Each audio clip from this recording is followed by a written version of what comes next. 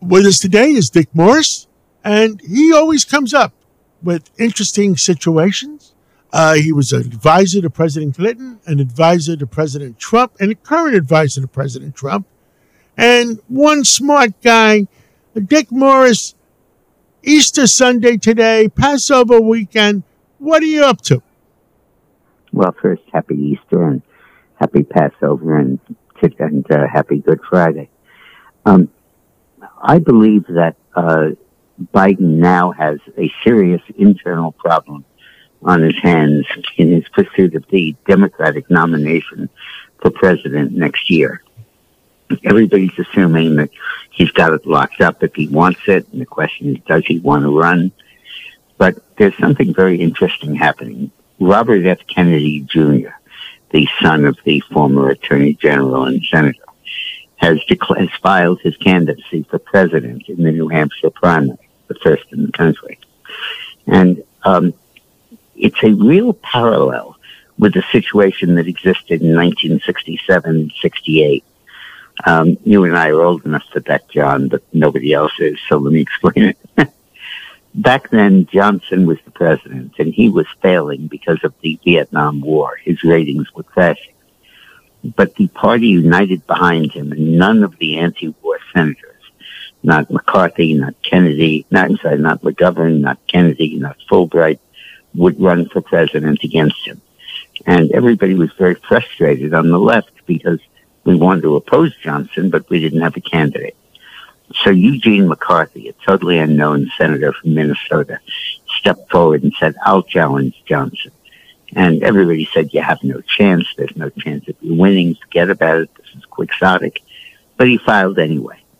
And Johnson was so unpopular that in the New Hampshire primary, he almost beat him. He got 42% of the vote in a two-way race.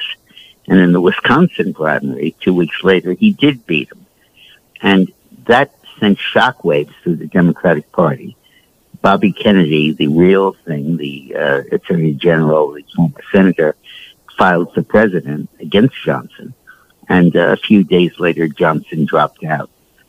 Now, I'm not predicting that for this situation, but it does have important elements of similarity.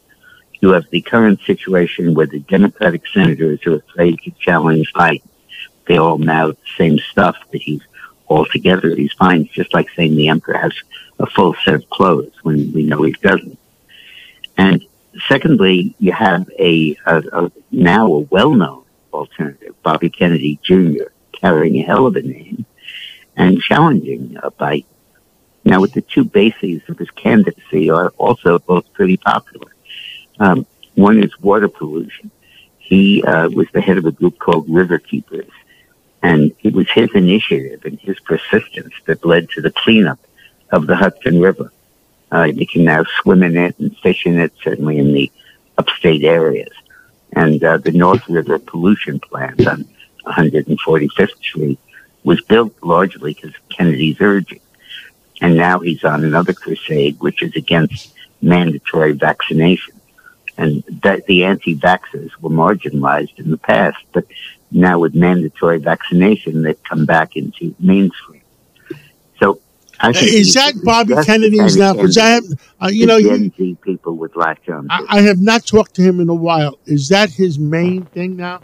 Is it not environment anymore? It's not anything else? It's just vaccines? I think he'll broaden his agenda now that he's running against Biden. And I think that he could be a symbolic protest against Biden.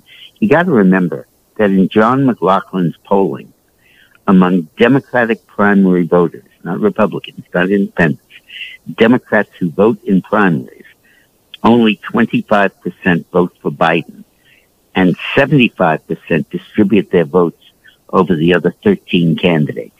Michelle wins 15, Kamala wins 9, AOC wins 5, Hillary wins 6, Buttigieg wins 7, and so on. So even with no real opponent, he's only getting 25% of the vote. And I think that shows real vulnerability.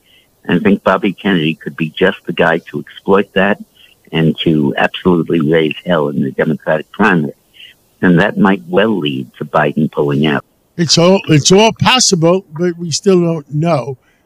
Meanwhile, maybe you give me your comment on this, is the fact that our friend from DeSantis in Florida and Newsom from California are swinging it out amongst themselves. Is that a different war? Yeah, they are. But there's something interesting about Newsom. He wants to be the Democratic candidate for president, and he has a strategy to do it called bribery. The California legislature has a committee that's about to suggest $360,000 checks for every single black citizen of California, because their great, counted out 8 times, grandparents were enslaved. And so this is good against evil again. This is good against evil again. Craziness. This will carry over to South Carolina, which is the first in the nation delegate primary, right after New Hampshire. And it's 60% black vote. So I think Newsom is doing this to lay the basis for winning the South Carolina primary and getting the nomination for himself.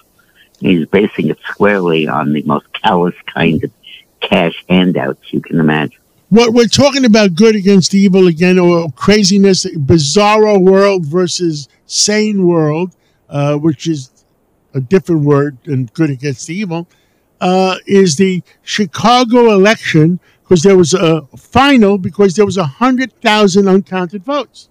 I mean, I just assumed it was another step in Chicago's suicide. You're on. It's early in the morning.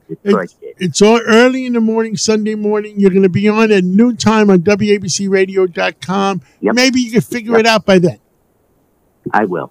Okay. Well, thank you so much. John. And I'll be listening to you at 12 noon on WABCRadio.com, 77 WABC. Thank you so much. Happy Easter. Happy Easter. Thank you.